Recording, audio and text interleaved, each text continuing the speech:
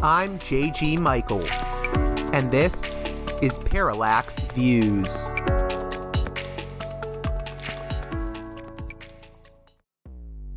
Hello, this is Mike Swanson. In a few moments, you're going to listen to another segment of Parallax Views. But before you do that, let me tell you about my new book, Why the Vietnam War. It's a sequel to my previous book called The War State, which has lots of positive reviews on Amazon. It's been out for years. But this one is a more detailed case study of how the American empire and national security state operate using Vietnam. And I believe it shows also how things work today, how policy is actually made and why. So grab the book on Amazon.com, Why the Vietnam War.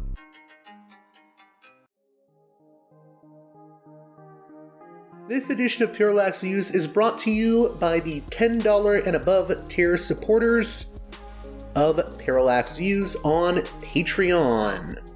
So, with that in mind, producers credit shoutouts to Gunnar, Mark, Alexander, Catherine, Tilo, Emilia, Jeff, John, Bert, Brian, Elliot, Michael, Brace, Nick, Galen, Arlen, Bo, Geekadelic Media, Chance, Chase, Dan, David, Ava, Bob, The West Bank Robbery Podcast, Jamie, Gary, Ishtofer, James, Martin, Matthew Ho, Ryan, Nobody, Thomas, and Dano.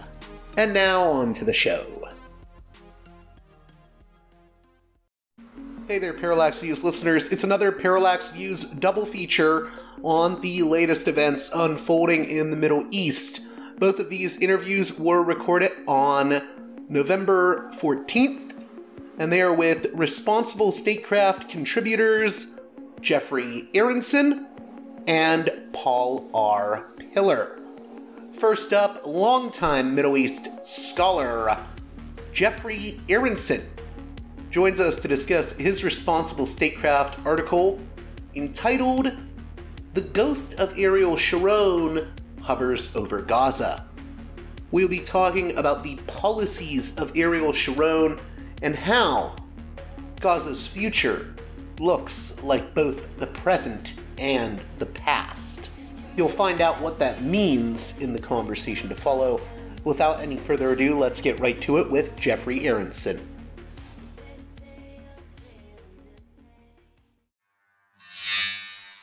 Welcome to Parallax Views, guest that I'm very happy to be speaking with.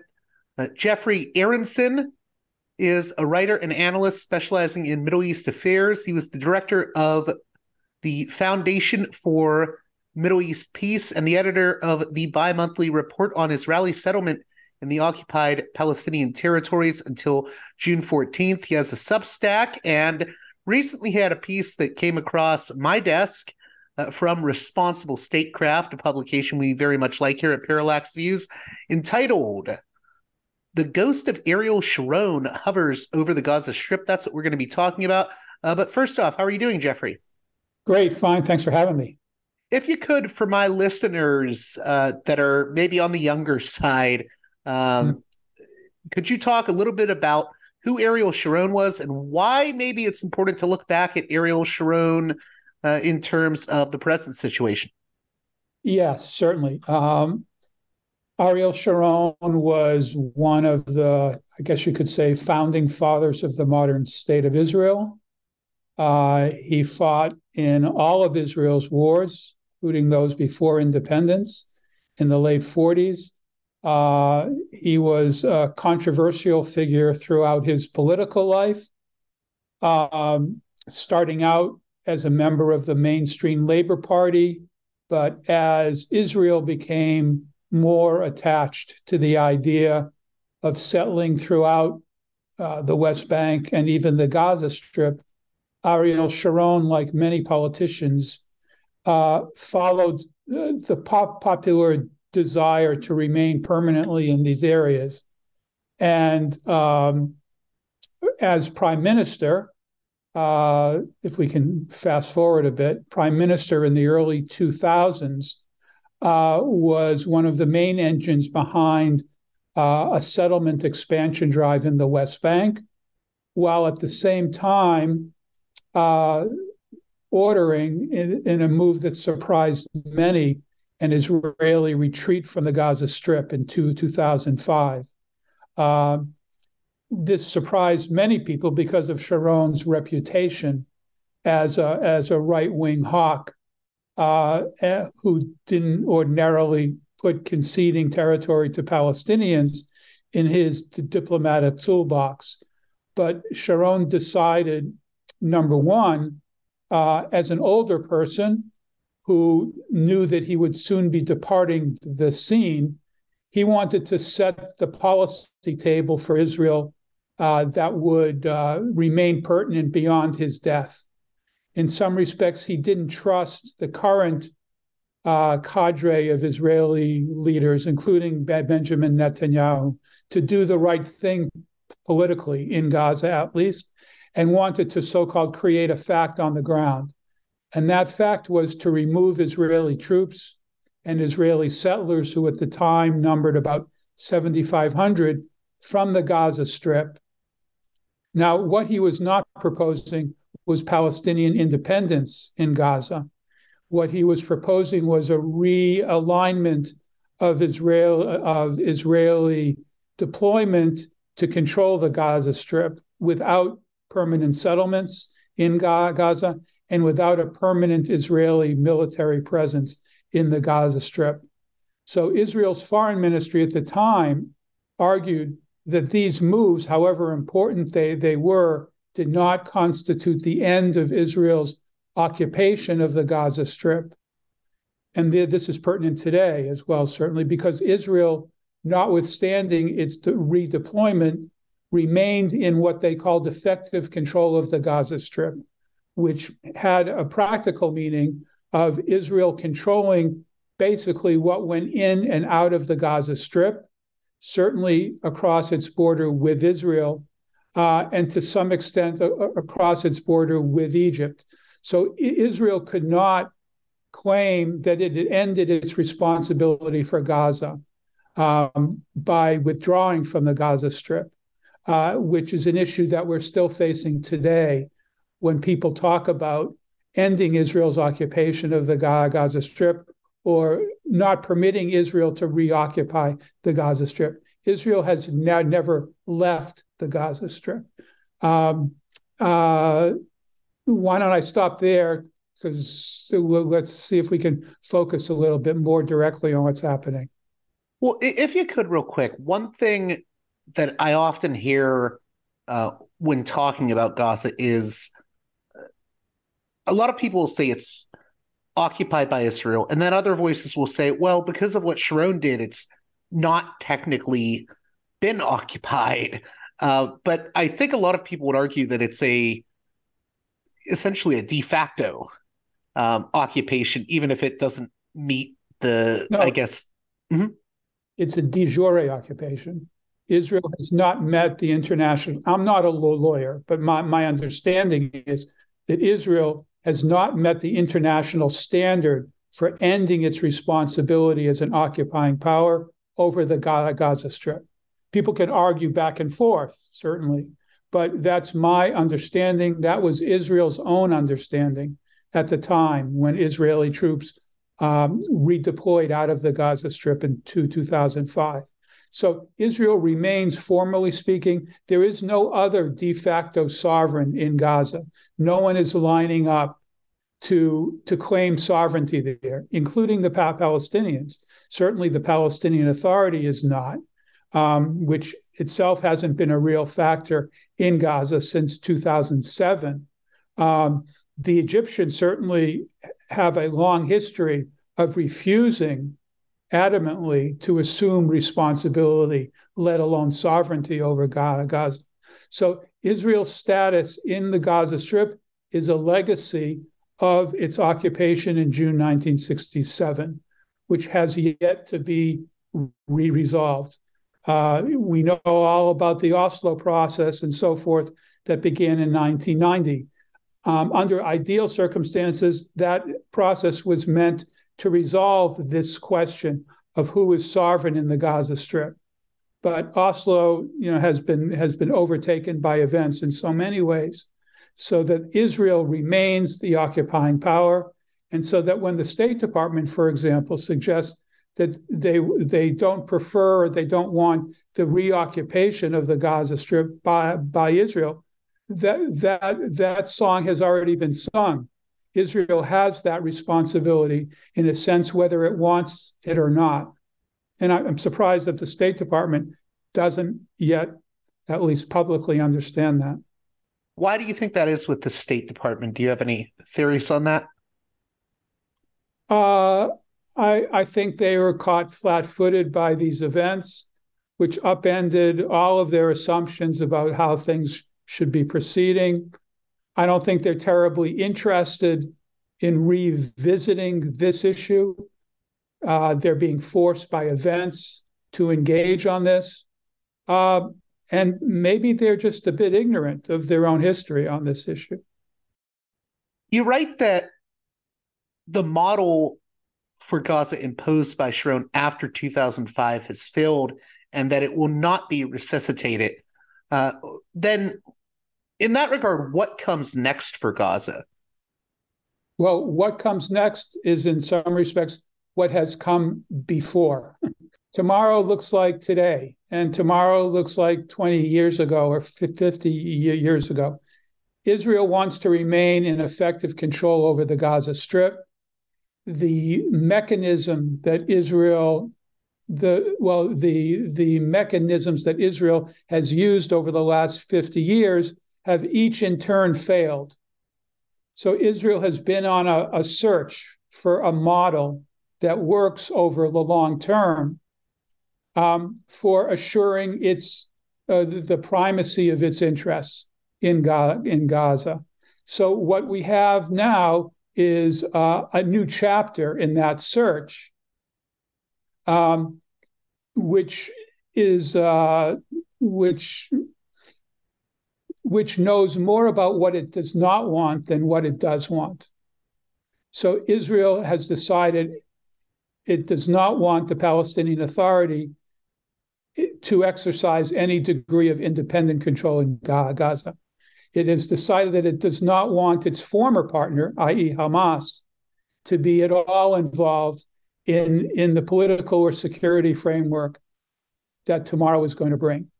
It has decided that it needs to create sterile buffer zones around the Gaza Strip to protect its own settlements on the Israeli side of the border, which were attacked on October 7th. It has decided that it wants to remain in control of the Gaza economic envelope so that it retains control of what's going in and out.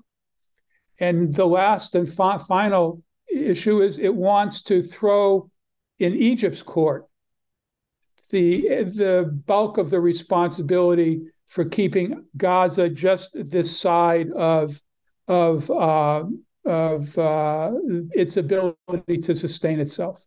If you could, in terms of what policymakers and various commentators and just DC itself, Washington itself, has said about Gaza's future and the talk about the day after, I keep seeing commentaries saying, oh, there will be we could do a UN peacekeeping force. I've seen people try to argue for a multilateral Arab state coalition that would be a peacekeeping force. I don't really see any of this as reflective of the current facts on the ground. Would you agree with that? Yeah, these are all sort of aspirational objectives or aspirational frameworks for how to deal with tomorrow. But as opposed to these aspirational ideas, and in which I would include the U.S. State Department as well, you have Israeli troops on the ground improvising to some degree, but within an overall security framework. And they're the ones who are determining the post-war status of powers in the Gaza Strip. And until and unless either the international community or more specifically the U.S., makes the transition from aspirational ideas to hard and fast policy demands. The past is going to look, the future is going to look like the past, in the sense of Israel being able to determine more or less unilaterally it's how the future is going to unfold there. If you could, I wanted to talk a little bit about, you mentioned the relationship between Israel and Hamas. And I know some guests I've had on have compared it to, there's the open air prison metaphor. And then there's also this metaphor that essentially Israel had given Hamas the sort of keys to be the prison gang running said open air prison. Could you speak more to the relationship between Hamas and the Israeli government before October 7th? Yeah, before October 7th, they had developed sort of wide-ranging practical understandings on how Gaza was meant to survive and trade. That were improvised, that were in some respects inarticulate. They weren't formalized in peace, in treaties, or even understandings. But they were sort of functional, operational understandings or meetings of the mind, which enabled each side to manage its affairs, and which were, however, inherently fragile because they weren't based on concrete understandings. So these convergences worked until they failed, and they failed serially throughout the 2000s. There were 3 or 4 or 5, I forget, times when Israel and Hamas engaged in tit-for-tat hostilities over the border and so forth, which eventually resolved themselves after 5 days, 2 weeks, so forth, when at some point the Americans were essentially fed up and said, okay, Israel, you've had your 2 weeks to what they called mow the grass, right? To cut down Hamas's military capabilities.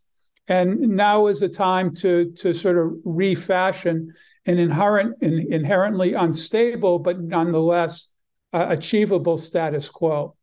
And it's sort of worked in the sense that Israel's security needs in their own mind were achieved at acceptable cost. And the guys in Hamas in Gaza were able to exist under very harsh economic constrictions that Israel imposed. The so-called diet that one of Ariel Sharon's advisors described being imposed in 2005. But they worked until they failed, and they failed spectacularly on October 7th. And now we're left to pick up those pieces and create a new world there. Where do you see, in concrete terms, where do you see, or maybe even layman's terms, where do you see Gaza headed from here? I know you said it's sort of a back to the future scenario, but could you elaborate for my audience on what that would mean if they're unfamiliar with the history? Yeah, I think the Israeli army is in the Gaza Strip to stay for the foreseeable future as the ultimate arbiter of security affairs. I think the Israelis would like to have the international community sort of clean up after them by assuming the humanitarian responsibilities for the Gaza Strip.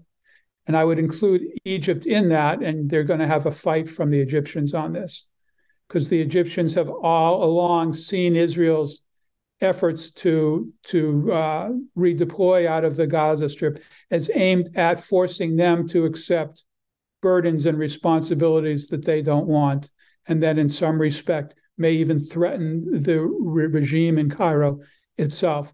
So the IDF is there to stay for the long term. The area in the Gaza Strip will be constricted along its border areas with Israel to provide Israeli communities an added margin of security. So there'll be, instead of 500 meters from the border, for example, you may have 1.5 kilometers or 2 kilometers that'll be mined, and that will be absolutely sterile in terms of being denied to Palestinian farmers and so forth. And I think the Israelis will do their best to deflate or preempt, undermine any international effort to coalesce around a resumption of diplomacy, for example, between Israel and the Palestinian Authority. As one Israeli news commentator said a couple of days ago, she said, Israelis don't even give a Palestinian state a second thought anymore. It's absolutely been removed from the political environment there. And to reassert its importance is not an easy task. I was actually going to add to that. I know I believe it was at the Munich Security Council in 2022, Benny Gantz, who I think a lot of people are looking at as the potential beneficiary of Benjamin Netanyahu's fall, because it does seem like this could be the end of the line for Netanyahu. Benny Gantz at that Munich Security Council essentially said, there isn't going to be a Palestinian state. There will be a Palestinian entity. I'm not sure what that means, but it seems like the general policy for Israeli politicians is to say, no, there isn't going to be a Palestinian state. And I think this gets into something that you discussed in an article you wrote immediately after, or a few days after, I should say, the October 7th event. On October 12th, you wrote an article entitled, "I Just Wish They Would Disappear." And you were quoting a young Israeli friend that you know, who said, I really just wish they would disappear, as in a yearning to get rid of the Palestinians and to just be done with it and live a normal life in Israel. I think, though, that that's an interesting choice of words. I just wish they would disappear, because I think this has been true for both Israel as well as the U.S. and maybe even a number of other states, just sort of shelving the Palestinian issue indefinitely. Could you comment on that? Well, yeah, the attitude I was referring to is one. This was expressed to me years ago. This was before the recent tragedies in Gaza, or it wasn't sparked, I don't recall, by any specific issue in particular. It's just sort of an existential angst that many Israelis have, and Palestinians as well, who each of whom has been sort of denied their preferences here when it comes to the other. But that's the reality in which we live, and we're seeing how the failure to resolve this dilemma plays out. And unfortunately, it's been playing out rather violently over the past 5 weeks or so.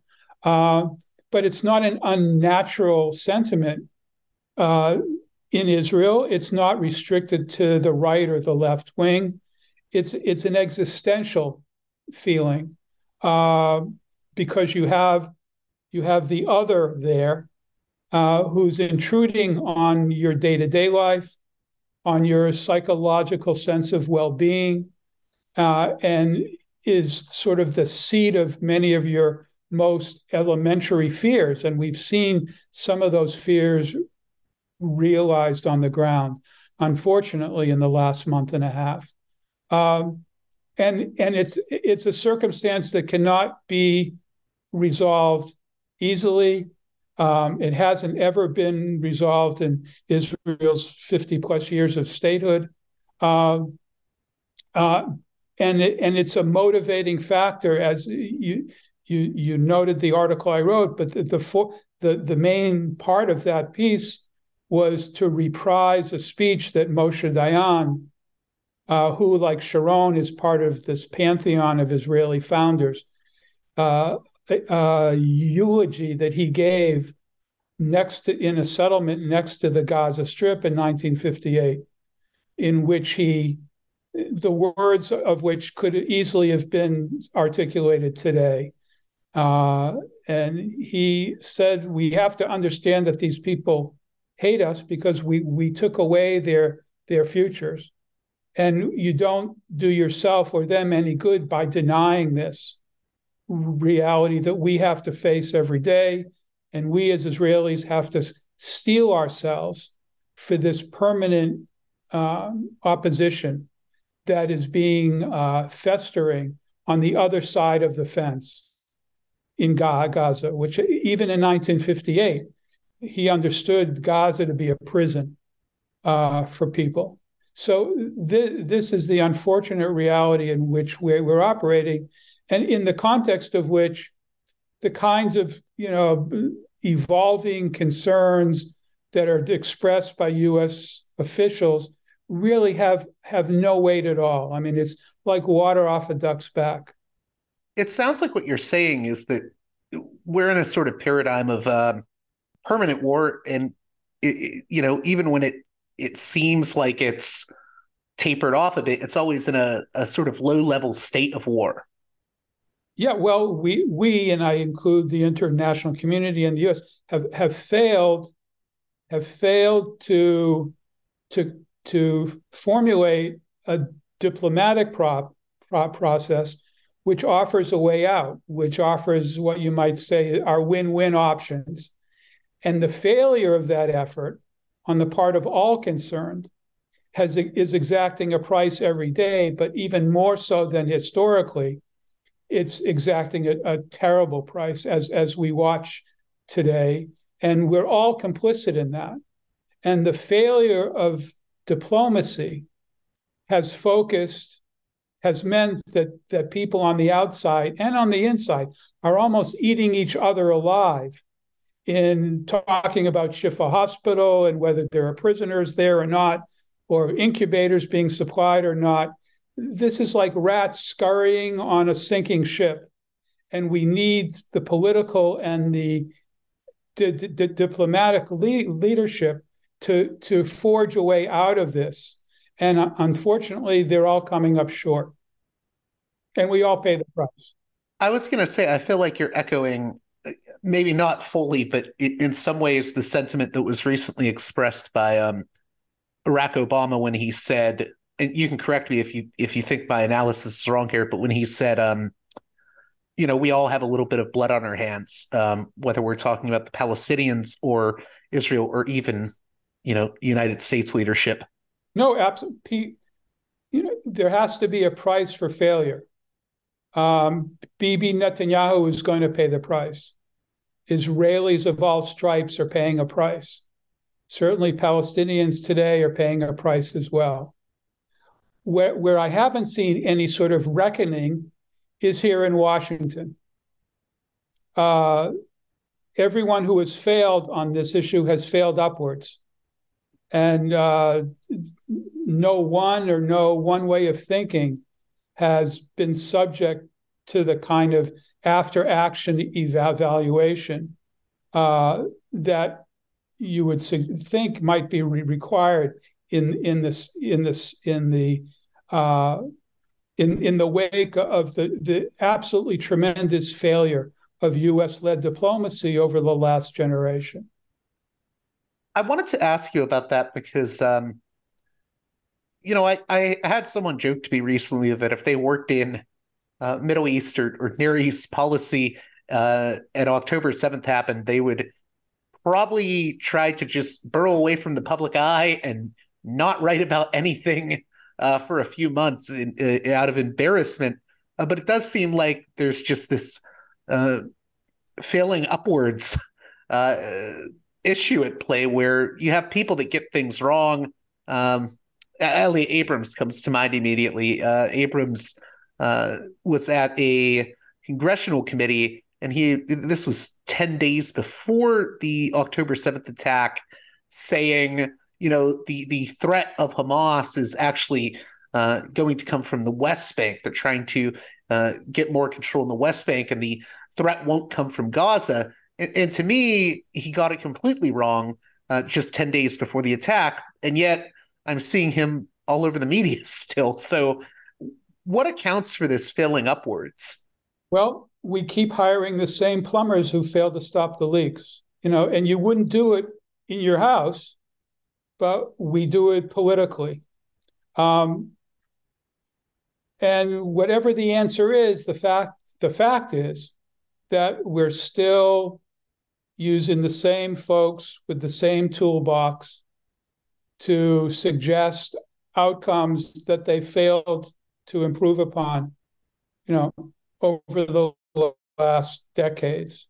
There hasn't been an Israeli-Palestinian diplomatic agreement since 1996. That's quite a long time. It's just part of the wallpaper today. And I don't see much evidence that even in the aftermath of the kind of shock that we're experiencing, that there's any sense on the part of policymakers that we really need to do a B team understanding of what's going on here. It's entirely absent, and in that environment, what we have is a replaying out of sort of the historical balance of power, which is Israel knows what it wants and is more committed to get what it wants than the others around the table. And it has the tools to do so. And until that equation is challenged, the Israelis more or less are going to call the shots, as they're doing now in Gaza. Where has the Palestinian Authority fell short? Because you've written about that a little bit, where a lot of Palestinians I've known aren't necessarily big fans of the Palestinian Authority. Where has the PA fell short? Well, let's back up a bit. The responsibilities of any Palestinian ruling authority are basically threefold. One is to create, preserve, defend sovereignty, number one, which is to create an ability to withstand external challenges. Number two, to create an ability to withstand internal challenges, the primary source of which are settlers. And the third is to create the basis for some sort of economic well-being.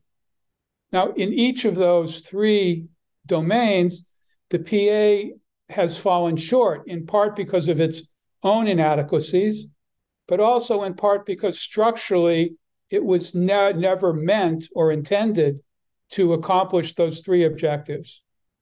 So they've been in a trap for the last 40 years, 30 years. They've been unable to provide the basic ingredients that Palestinians expect from them, because they're, number one, to some extent incompetent, but more importantly, structurally, they haven't been given the tools by powers greater than them to implement their responsibilities. So that's the dilemma that the Palestinian Authority has today. And to the extent that we aided that fantasy by calling the head of this authority a president, for example, right?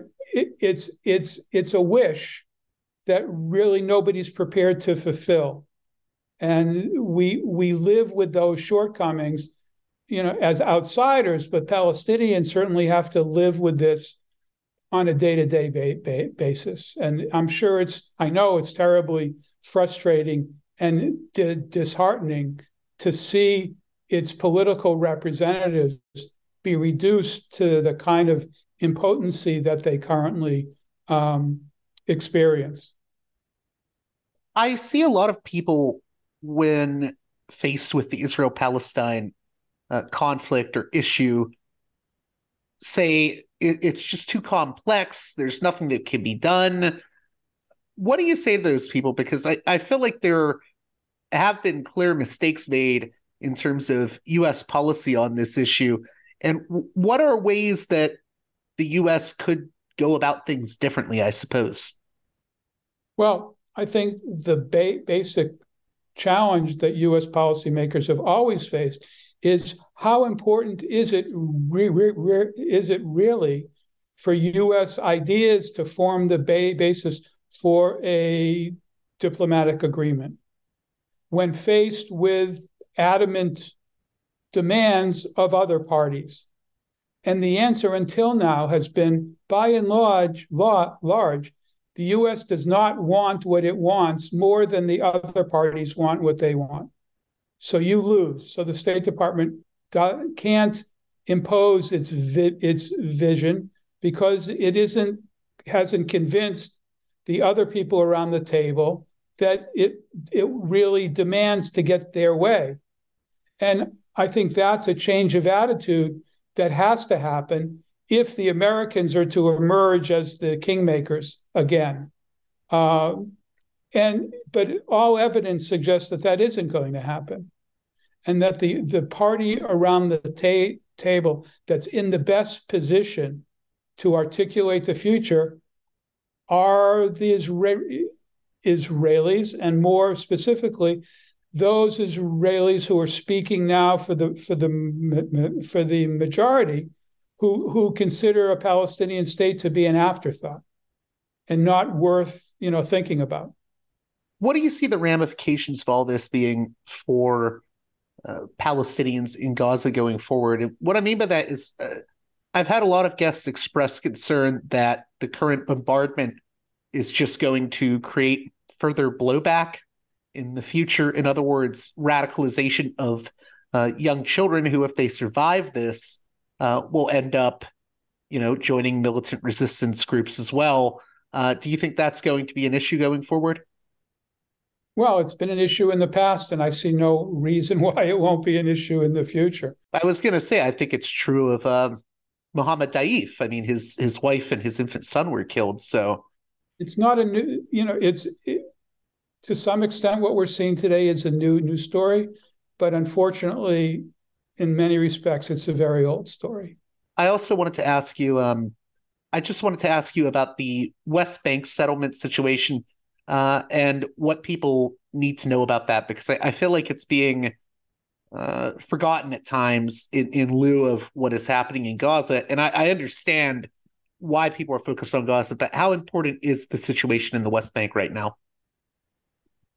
Well, I think it's important enough for the State Department to call attention to the fact that there are people in the settlement movement in Israel who see what's happening in and around Gaza as an opportunity to make strategic gains for the settlement movement in the West Bank, whether by taking territory, land away from Palestinians, whether by chasing Palestinians out, either on a small scale or perhaps, I'm sure there are those in Israel, some few perhaps, who are dreaming of a historical opportunity to move Palestinians west out of the east out of the West Bank, and who are guided by some sort of millennial understanding, of God's real purpose on this planet, which to create a Jewish state from the Jordan westward. So there is a real danger of a provocation in the West Bank on the part of settlers, I believe, who could really do tremendous damage to the kind of security environment that currently exists there. And I think that's why the State Department, surprisingly, has singled this issue out in the last week or so, because I'm sure they're getting reports that there's a heightened degree of IDF, of Israeli military response throughout the West Bank. There are settlers who are now crossing red lines in terms of using weapons and armed capabilities in their confrontations with Palestinians over the olive harvest. So things are, to some extent, moving out of control. And in the absence of what's going on in Gaza, they would be forcing greater attention than has been the case during the last month. In closing, I was recently speaking to an American Jewish friend of mine who said, there's a silver lining in all of this. Soon Netanyahu is going to reap what he has sown.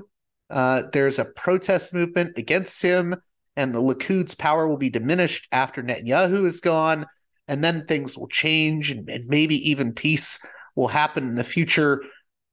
What do you want to say to people that have that view? Because I suspect it's a bit, it feels Pollyannish to me. Well, it's an aspiration rather than a description of what the balance of forces are on the ground, for better or worse. And for better or worse, the last 30 years has seen the progressive diminution of Israeli political forces that are promoting and that believe in their hearts that an Israeli retreat from the West Bank settlements and the creation of a sovereign Palestinian state is a primary Israeli security, political, moral interest. Those forces hardly exist anymore, and that's the reality, and that's the challenge, or one of the many challenges that policymakers, on all sides of the equation have to face. How can my listeners keep up with the work you're doing, Geoffrey? And what do you hope they get out of the conversation we've been having for the past 40 or so minutes here? Well, the attention span of the American public is pretty short, as you know better than I do, and this unfortunately is going to soon become old news, and people are going to settle back into their sort of normal lives, in the sense that this will be like Sudan, for example. It's just like it's happening, but it's not forcing us to undertake any sort of extraordinary measures to address it. So it's important to keep educating oneself about this. I personally am not sure that public demonstrations advocating certain policies that Washington should or should not take are going to rise to the kind of level to create a political imperative on the part of policymakers. That's a tremendously high fence that has to be scaled here. I think again, the future is going to look a lot like the past. We'll wring our hands. We'll try to fix this at the margins, but sort of the fundamental equation will remain the same and almost unmovable. It sounds to me as if the only way this ends is, I've had other guests say this, but the only way I think this will ever end is if there's a political solution. There needs to be a Palestinian state. Do you agree with that sentiment? Well, first of all, it hasn't ended, and I having spent many decades looking at this from the inside and outside, I'm not at all confident that we have the tools required to, quote, end it. But certainly, in the absence of an absolute military victory, and those are very hard to come by and are rarely what they seem to be, you have a political outcome. And again, as nice as it would be to suggest that there is that option, the record until now suggests that diplomacy has worked in to protect those interests, i.e. settlements, for example, that are the key to that need to be crushed, frankly, in order for a political settlement to be established. and if one wants to believe and hope that that will be the case, you're entitled to that. But for someone like myself, I have to look at this with a very hard and jaundiced eye, just because of a past which I can't avoid thinking about. Well, I know that's a sad, but I would say it's a realistic and I think hard-nosed approach, and I appreciate that.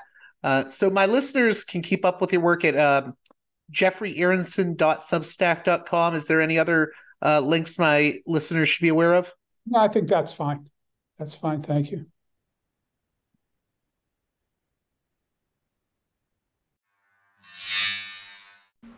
Next up, Paul R. Pillar, an academic and former 28-year veteran of the CIA, joins us to discuss his responsible statecraft pieces, Is Gaza on Track for Permanent War? And, with world's focus on Gaza, West Bank conflict brews. We'll also get into a discussion of U.S. foreign policy when it comes to the Middle East. All that and much more in the conversation to follow. Let's get right to it with Paul R. Pillar.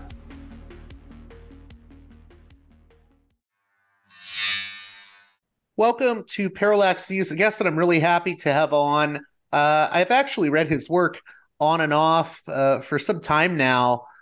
Paul R. Pillar, a non-resident senior fellow at the Center for Security Studies of Georgetown University and a non-resident fellow at the Quincy Institute for Responsible Statecraft. And of course, everyone knows that we like having anyone on from the Quincy Institute here at Parallax Views. And Paul has a few very interesting articles out, including an article about the possibility of Gaza being on track for permanent war, and an article on the West Bank conflict. And I think those articles are pretty important at this time. They can be found at responsiblestatecraft.org. How are you doing, Paul? Fine. Good to be with you.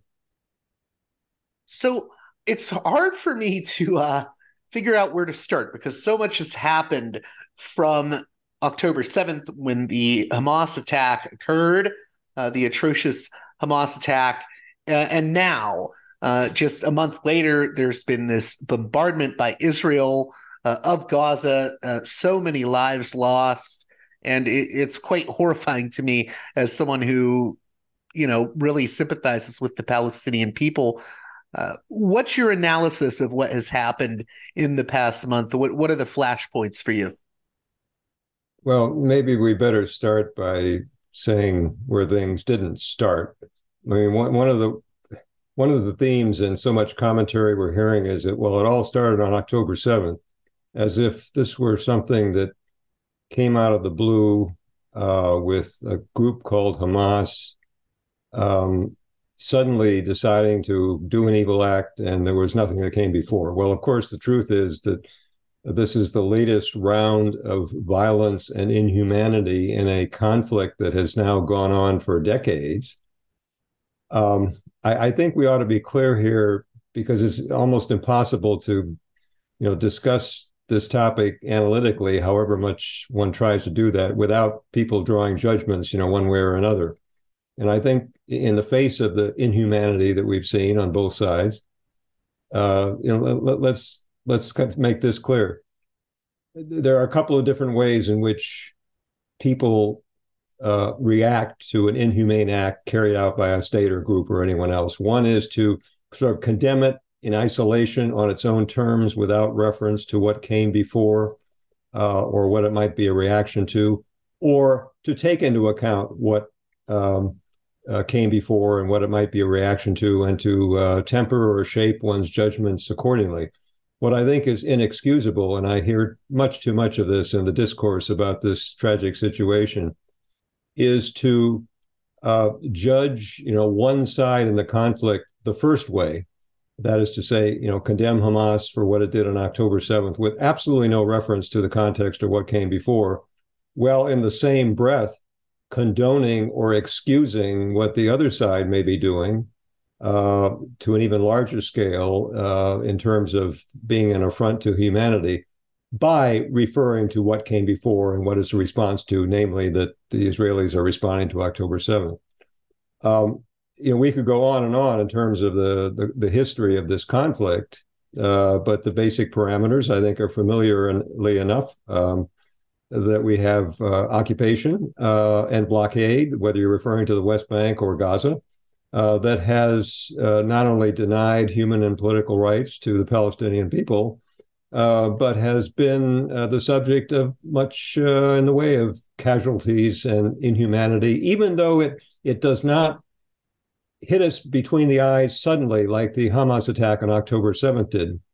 One thing I cited in one of those two articles was what had taken place in the way of casualties in the Palestinian territories over the preceding few wars. If you go back to 2015, I stopped there because 2014 was the last big war that the Israelis fought in Gaza before the current one.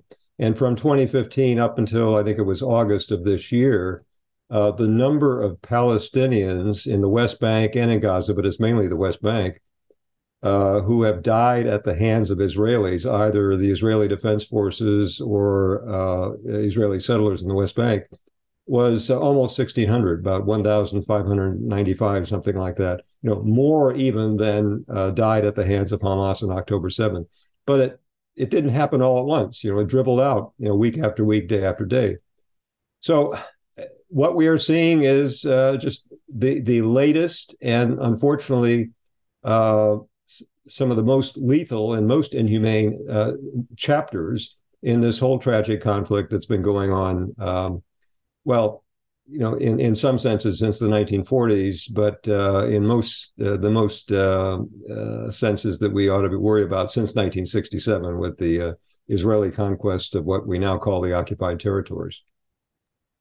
Real quick, since you mentioned just the discourse around what is currently happening and this sort of refusal to reckon with everything prior to October 7th.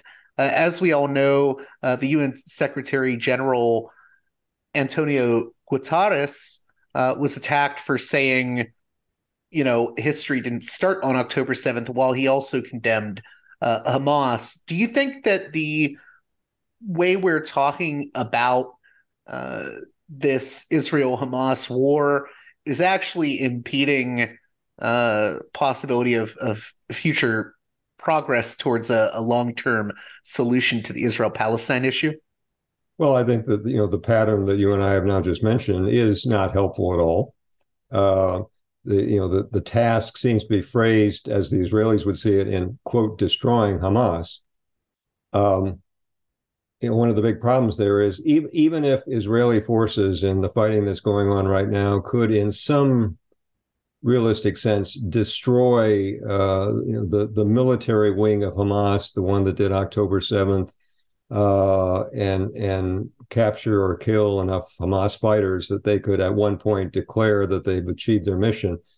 You can't really kill Hamas as a nationalist movement, which is what it is. You can't kill it as an organizational manifestation of an aspiration. One of the more violent manifestations, there are other ones, of course, but a manifestation of the Palestinian desire for self-determination and end to an occupation and a state of their own. The Hamas objective all along has been power in a Palestinian state, regardless of what the borders of that state might be, and despite a number of comments you can point to that people are want to cite about, well, Hamas is dedicated to the destruction of Israel. Well, actually, in the past they've said a lot of things that mean that they would, if they could be ruling a Palestinian state side by side with Israel, that would be achieving their goal. So no, I don't think it's helpful. I do see, a faint glimmer of hope, but it's no more than a glimmer that we now have, say, the Biden administration in Washington speaking about the need for an eventual political resolution of the Palestinian-Israeli conflict. And they haven't said much about that at all earlier in the administration. Instead, you have people like the president and Jake Sullivan saying, well, the Middle East is relatively quiet. We can, turn to matters involving China or Ukraine or something else. But until and unless, the U.S.-Israeli relationship gets fundamentally changed to something different from what it's been over these last several decades, and there is a price to be paid by Israel for continuing to refuse to make the kinds of concessions that would be required for a resolution, then I think that's just going to still be talk, as it has been for so many years. What are those concessions that Israel would need to make if there are people listening that are unfamiliar with some of this history? Well, it's the basic concept of whether they would accept a Palestinian state living side by side peacefully with the state of Israel, with specific boundaries to be determined through negotiations. But something that is a lot closer to the 1967 boundaries than to the Bantustans of South Africa, if I can put it that way. But it would be subject to negotiation. You've had unofficial efforts to chart out what a kind of negotiated agreement like that would be. There might be land swaps in which the bigger Israeli settlements would be accepted as a fact of life and would become part of Israel. But in return for that, the Palestinian state would get something out of what is current Israeli territory. But with the current Israeli government, certainly they have made it. Most of the senior people, certainly the more extreme ones, but even Netanyahu himself has made it clear that is simply not something that they are going to accept. In the past, when Netanyahu has been prime minister in his earlier governments, he was from time to time would say something that I think we can say is lip service, perhaps, to the concept of a Palestinian state. But more recently, and certainly as long as he wants to hold his right-wing coalition together, he's been much more explicit that is simply not in the cards. And as long as it isn't, we're not going to have a resolution of this conflict. Can you speak to the possibility of Gaza ending up in a state of permanent war? What do we mean by permanent war, and what will that look like? Well, we can just see what it's looked like over the last several decades, because we've had multiple rounds of the Israeli Defense Forces not only bombarding from the air but going in on the ground. 2014 was an earlier one. 2008, 2009 was another round. So this is just the latest round. It is bigger and bloodier with significantly more casualties than the previous ones. But there is no more reason to expect that the result is going to be any more beneficial or bring us any closer to peace. I think the result will be the opposite, because of the understandable, unsurprising anger and resentment over all the new casualties and the new suffering that have been imposed over this last month, in addition to everything else that's involved the blockade of Gaza, which is of such a character that it's generally been referred to, I think rightly, as an open-air prison. So it'll be more of the same. I think in the short term, the actual combat and guns firing on the ground is going to continue longer. It may have already continued longer than it did in those couple of earlier instances that I mentioned, I think, especially the 2014 one.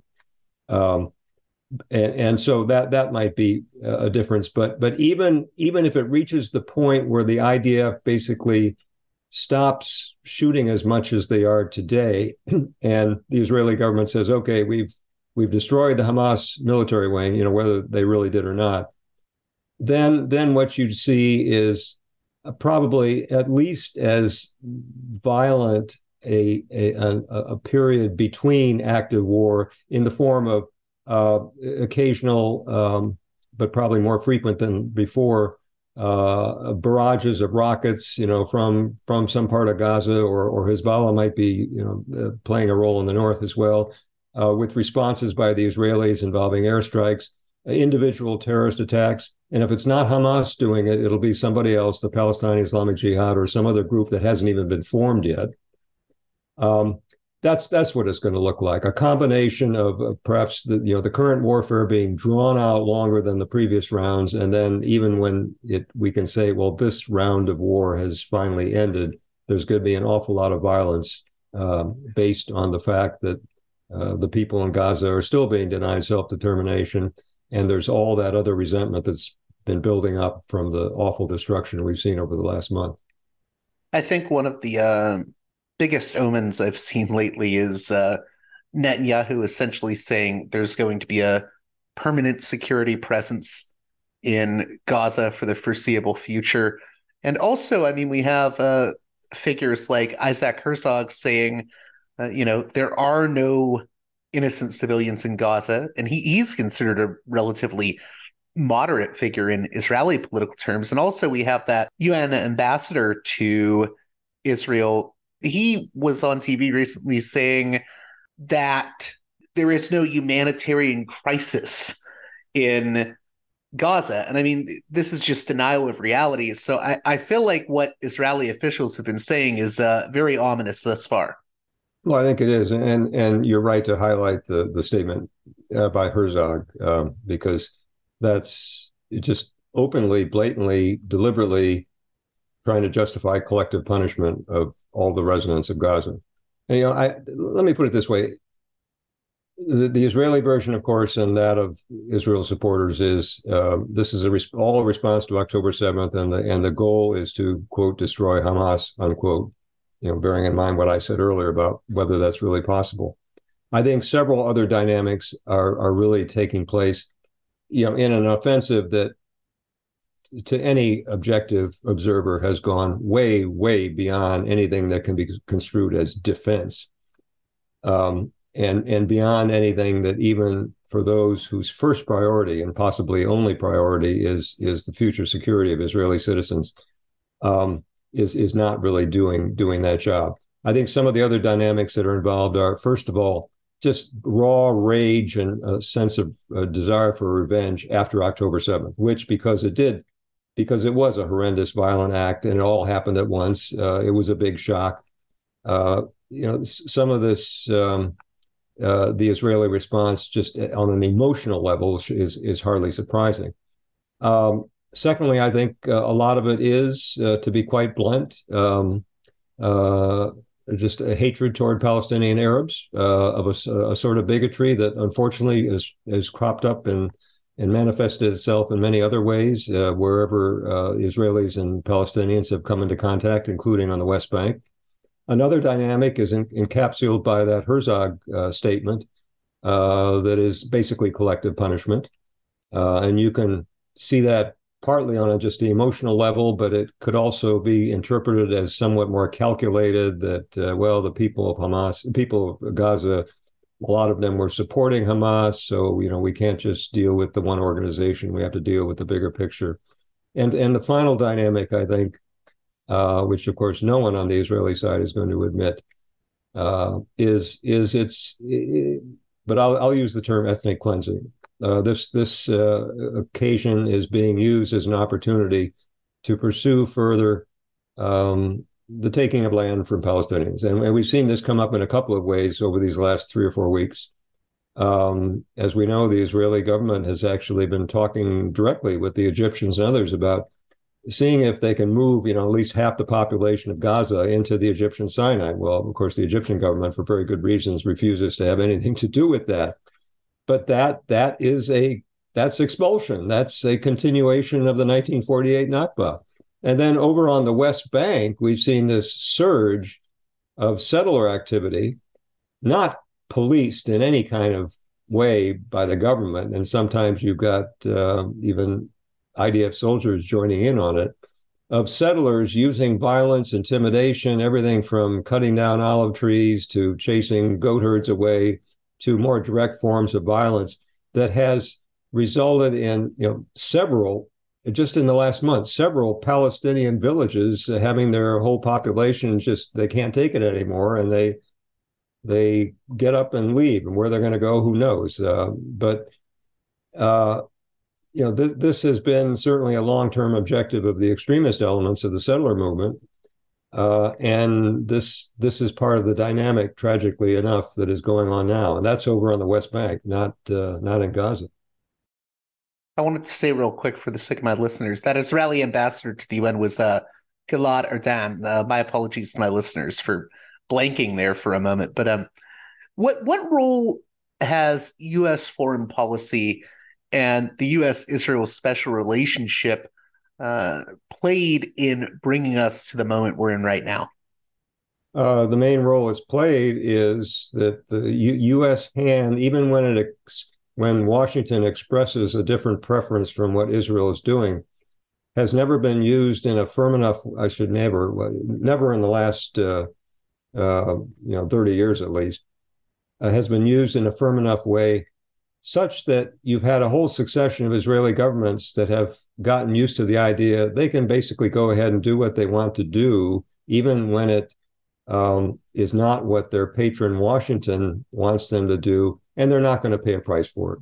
The last time there was any serious effort by a U.S. administration to exercise, some kind of to use leverage with Israel was way back in the Bush 41 administration, when for a while President Bush and Secretary of State Baker had withheld some financial credits, which was for housing in Israel, because of issues of how they were handling the occupation on the West Bank, and this then resulted in the government of Yitzhak Shamir having then losing the next election. But that's now decades ago, and nothing has happened since then to disabuse Netanyahu in particular, or others in his governments, from the idea that, okay, Washington doesn't like this, and then Washington is maybe saying things that we ought to exercise restraint on this or that. But we know we can just go ahead and do what we're going to do, and we're not going to pay the price. That $3.8 billion in annual aid we're still going to get. And of course, now we got these proposals before Congress, to add another $10 billion or more to that, despite what's going on in Gaza. It's a matter of conditioning Israeli political expectations over many, many years that results in the fact that even when today President Biden now is speaking more about where Israel needs to restrain its operations, don't hit the hospitals and that sort of thing, we're not seeing any response because Israel has long been conditioned to believe that it doesn't need to respond.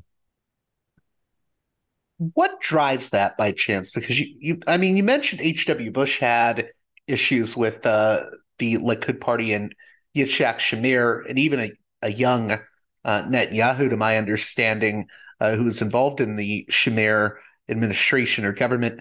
But also, I think the Clinton administration privately had their issues with Israel. It's been much publicized, the issues that Obama had with Netanyahu.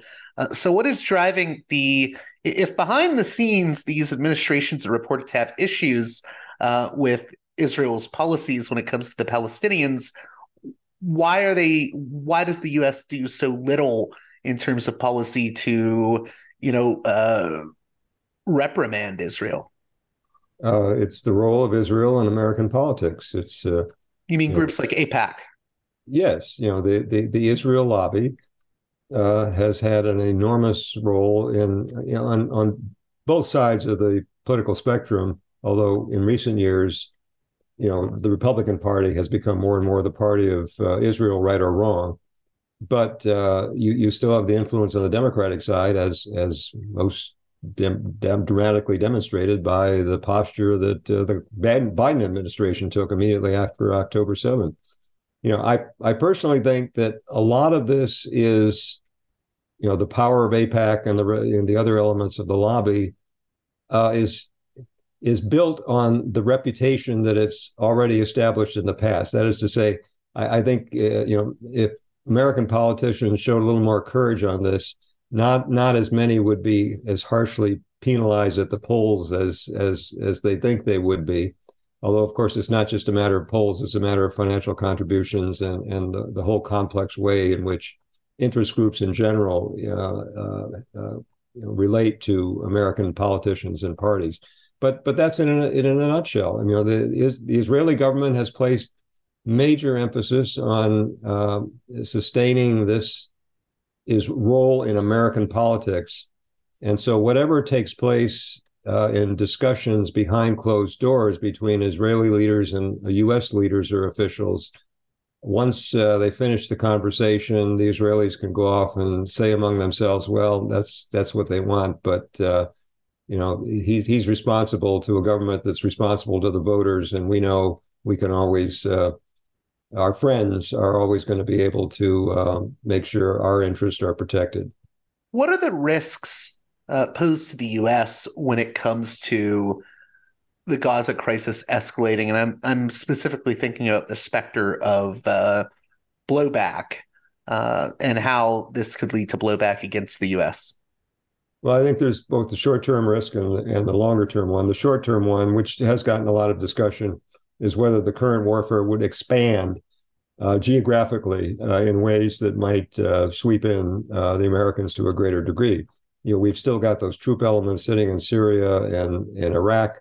They've already been involved to some degree with exchanges of fire with elements in those countries that are sympathetic to the Palestinians. So we've had that little bit of escalation. The longer term one, I'm really worried about more, and that is that the tremendous resentment that is being directed not just to Israel but to the United States, seen correctly as Israel's big patron and supporter, which not only is casting all those vetoes on Israel's behalf at the UN Security Council, but now is furnishing billions of dollars of aid, part of which is paying for, to put it bluntly, the slaughter that's going on in Gaza. So the United States on this whole issue has lost most of the global South. There is a lot of widespread, strongly negative views toward the role that the U.S. has taken, despite some of the more recent comments that the president and Secretary Blinken have made about, well, gee, we wish Israel would restrain itself more. How that can manifest itself, well, in many different ways. But I'm a former counterterrorist official, and what I worry about is violent reaction, not necessarily by an organized group, but even just by cells and onesies and twosies. And we may see an upsurge in anti-American violence of the terrorist sort, especially to U.S. interests overseas, but possibly back here in the United States, because of the additional motivation to the people who are potential perpetrators and are really fired up about what's happening to the Palestinians today. Since you mentioned the global South, I've brought this up before with other guests, but I've had listeners that want me to elaborate on it, and I think you would do a good job of it. Is why is the potential harm that this is going to do with regards to U.S. relations to the global South important? What are the implications of those relations being negatively impacted by this? And I guess I should also note, I think when it comes to the global South, the only country I can think of that is really supportive of Israel is probably a country like Modi's India. But Right. In general, the global South seems to have a very pro-Palestinian sort of slant to it. And I think there is implications to global South and U.S. relations being harmed by this. Yeah, well, I already pointed to one, and that's in the area that gets outside government policy entirely, and is, the violent actions and reprisals by individuals or groups. And when we're talking about how parts of the global South may react to the U.S., we should remember that even with authoritarian governments, even if the government doesn't want to do anything unfriendly to the United States or wants to stay close to us, they do have to listen to their population. I think Saudi Arabia is the big example, certainly in an authoritarian regime, one that has, as we know, has been looking toward developing further its relationship with Israel. That seems to be, kind of on hold for the moment for obvious reasons. But the Saudi population, like in other Arab states, has very strong feelings about this in terms of what's happening to the Palestinians. And Mohammed bin Salman and his regime can't just ignore that. So that's we should keep that dynamic in mind, even if a regime, has reasons to stay close to the United States, that they have to listen to their populations to some degree. Besides the possibility of unofficial violence, there are all kinds of ways in which, even just by our own foreign policy criteria, as enunciated by the current administration, by people like President Bush and National Security Advisor Sullivan, we think of a lot of what's happening in the global South as a form of competition now between us and the Chinese, and who's going to have the better relationship with southern country X. Is it going to be Beijing or is it going to be Washington? Which spills over into many things: foreign investment, votes at the UN, military access rights, and I could go on and on. To the extent that any of those regimes, again, partly bearing in mind what their population thinks, feels a need to draw farther away from the United States, and to the extent that they still want big power support, maybe closer to China, then there's a whole host of things that certainly would register as downsides as far as U.S. foreign policy is concerned. Just a few more brief things I wanted to touch upon here. When it comes to talking about Israel, Palestine, this issue, this conflict, what are some of the biggest myths or misconceptions people have about this issue, and maybe the various attempts that have been made to broker peace agreements? What do you think Americans have been maybe led astray on?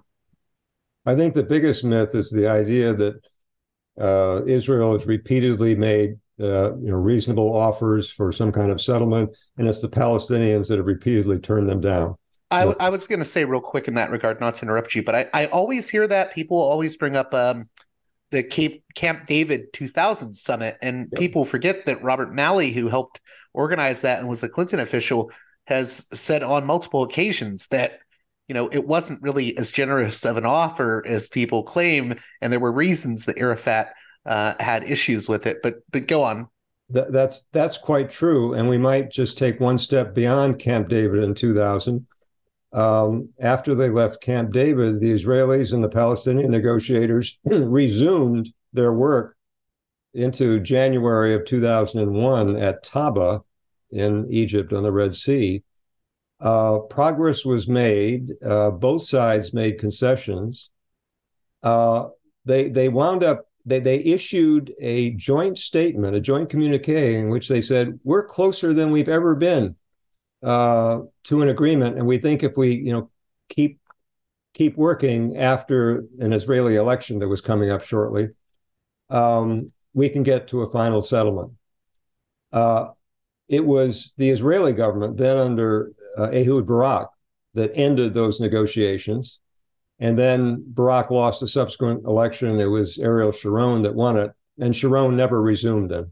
The Palestinians were quite happy to resume the negotiations and to take advantage of the progress they had made to get to a settlement. But it was the Israeli side that backed away from the idea of finally giving the Palestinians some kind of state of their own.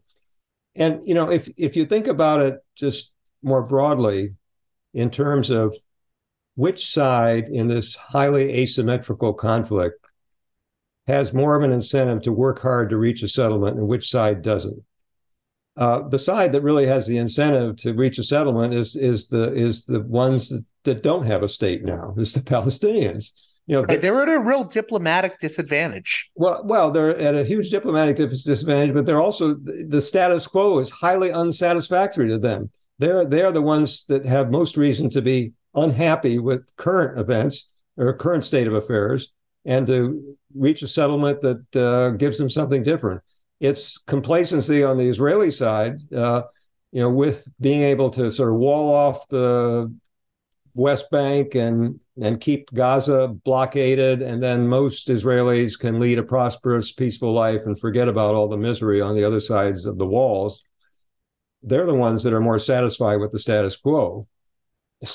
So the whole idea that it's the Palestinians that don't want to have a settlement that would bring them a state they don't have now just makes no sense at all. And in fact, given the history that you and I just recalled, it's not true of the history either. And yet it gets repeated over and over and again, this myth that, to use Abba Eban's famous phrase, the Palestinians never miss an opportunity to miss an opportunity, that it was all their fault in the face of supposedly generous offers by the Israelis.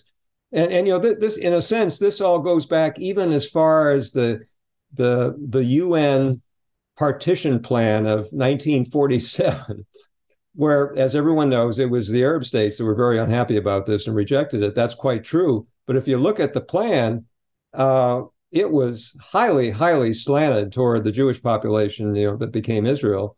In the two states, the Jews of Palestine were to be given a state that not only had the most of the best land, but it would have included a large proportion of the Arab population, even though it was going to be a Jewish state, whereas the other state that never came into existence had hardly any Jewish population at all. So there was, just as Arafat had good reason to be hesitant about accepting what Barak laid on the table at Camp David in 2000, so too was a similar situation back in 1947 when the Arabs had very good reasons to be extremely unhappy about the partition plan.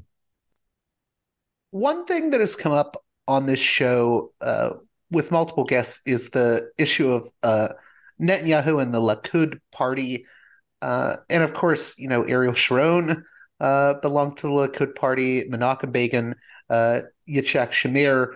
This party has had a lot of influence over the years in Israeli politics, but sometimes I get the impression, especially from liberal and American Jewish friends of mine, that there's this sentiment that if the Likud party or Netanyahu would just go away, or if their power would be diminished, or, after this war, Netanyahu, his career is finished, he's kaput, that everything will just get better, and there will finally be a peace process. I'm very skeptical of that, to be honest. I was wondering what your take on that is, though. The whole Israeli political spectrum has been moving to the right and moving to hardline positions on the issues we've been talking about for many years now. And it's not just Likud. And now if you look at the current coalition, Netanyahu and some of his Likud colleagues are among the more, quote, moderate, unquote, elements of that. And it's Netanyahu's desire to hold that coalition together, in which he's dependent on extreme right-wing support. So he keeps in power and, among other things, delays a prosecution on a corruption case that's been hanging over his head. But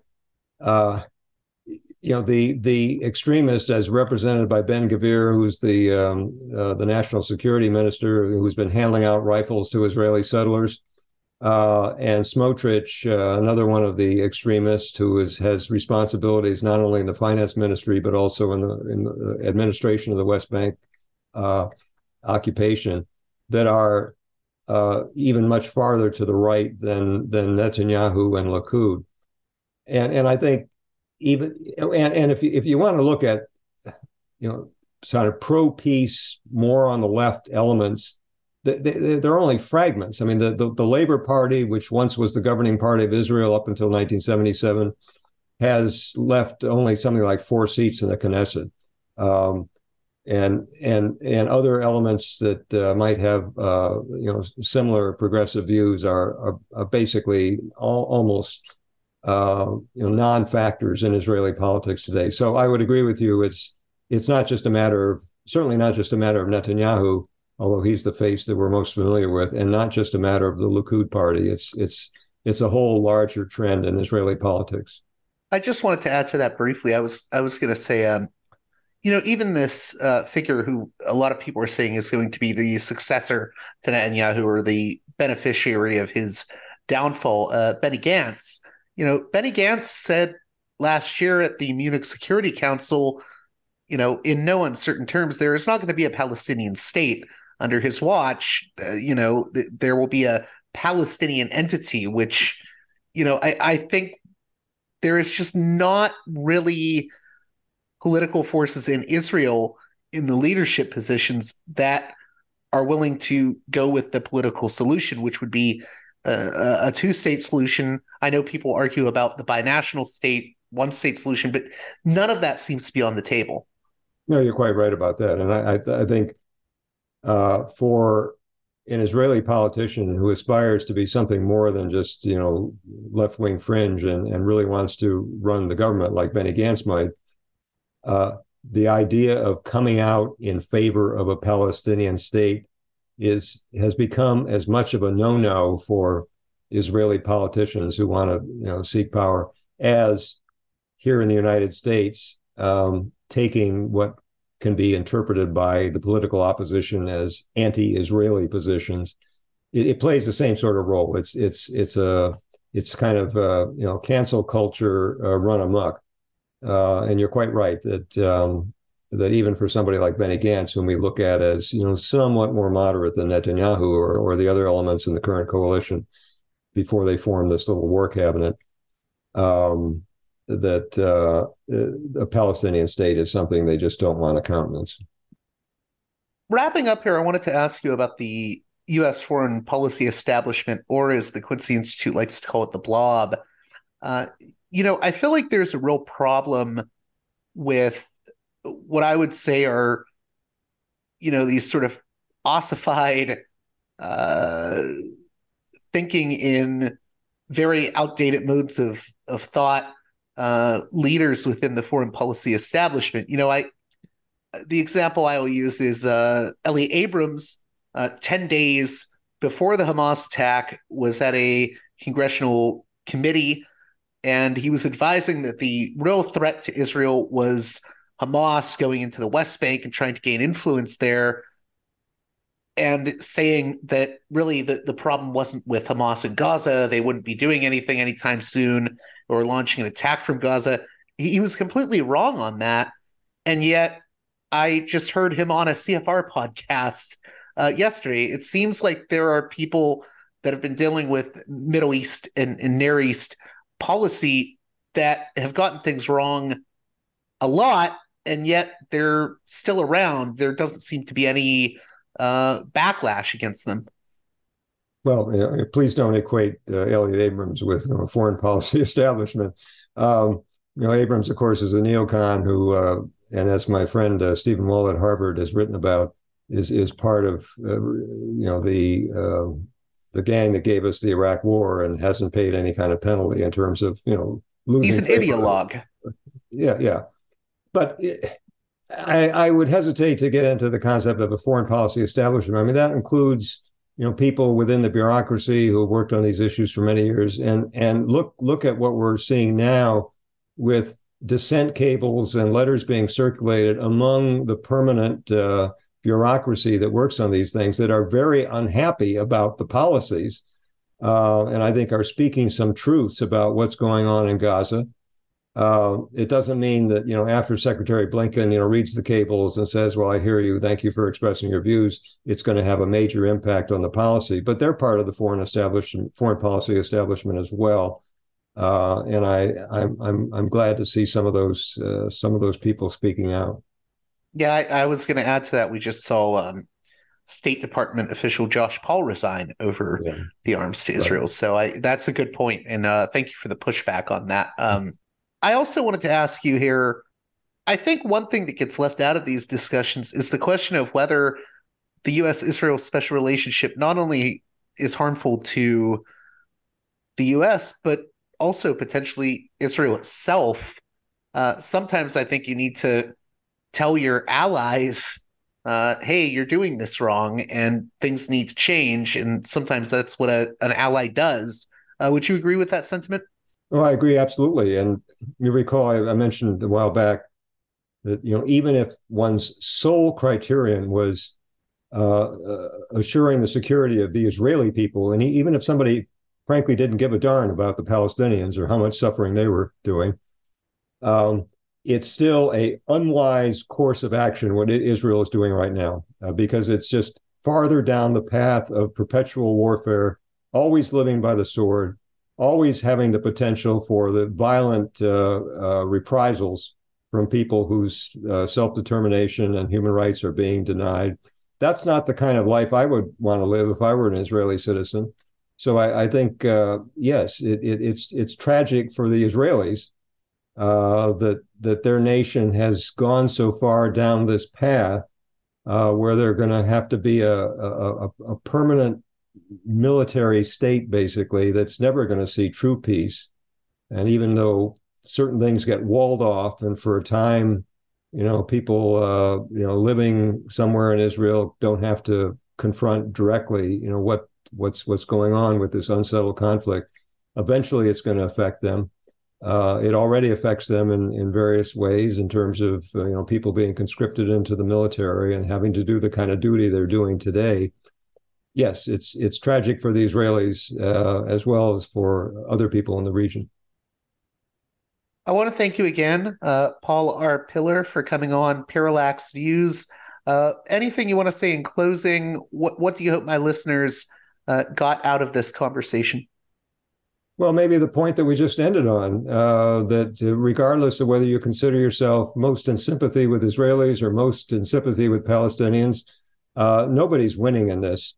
And for those who really love the state of Israel for many legitimate reasons, this has to change. The course is not helping them any more than it's helping anyone else. Thank you again, Paul R. Pillar. You're welcome. Well, that does it for this edition of Parallax Views. I hope you enjoyed my conversations with Paul R. Pillar and Geoffrey Aronson.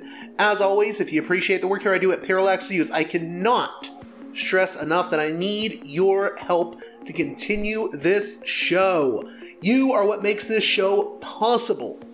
So if you can, donate to me on Patreon at patreon.com/parallaxviews. Again, this show is listener supported, save for one advertiser, the great Mike Swanson of Wall Street Window. Otherwise, it's all up to my listeners to help this project keep moving. So, patreon.com/parallaxviews. Patreon.com/parallaxviews. And with that being said,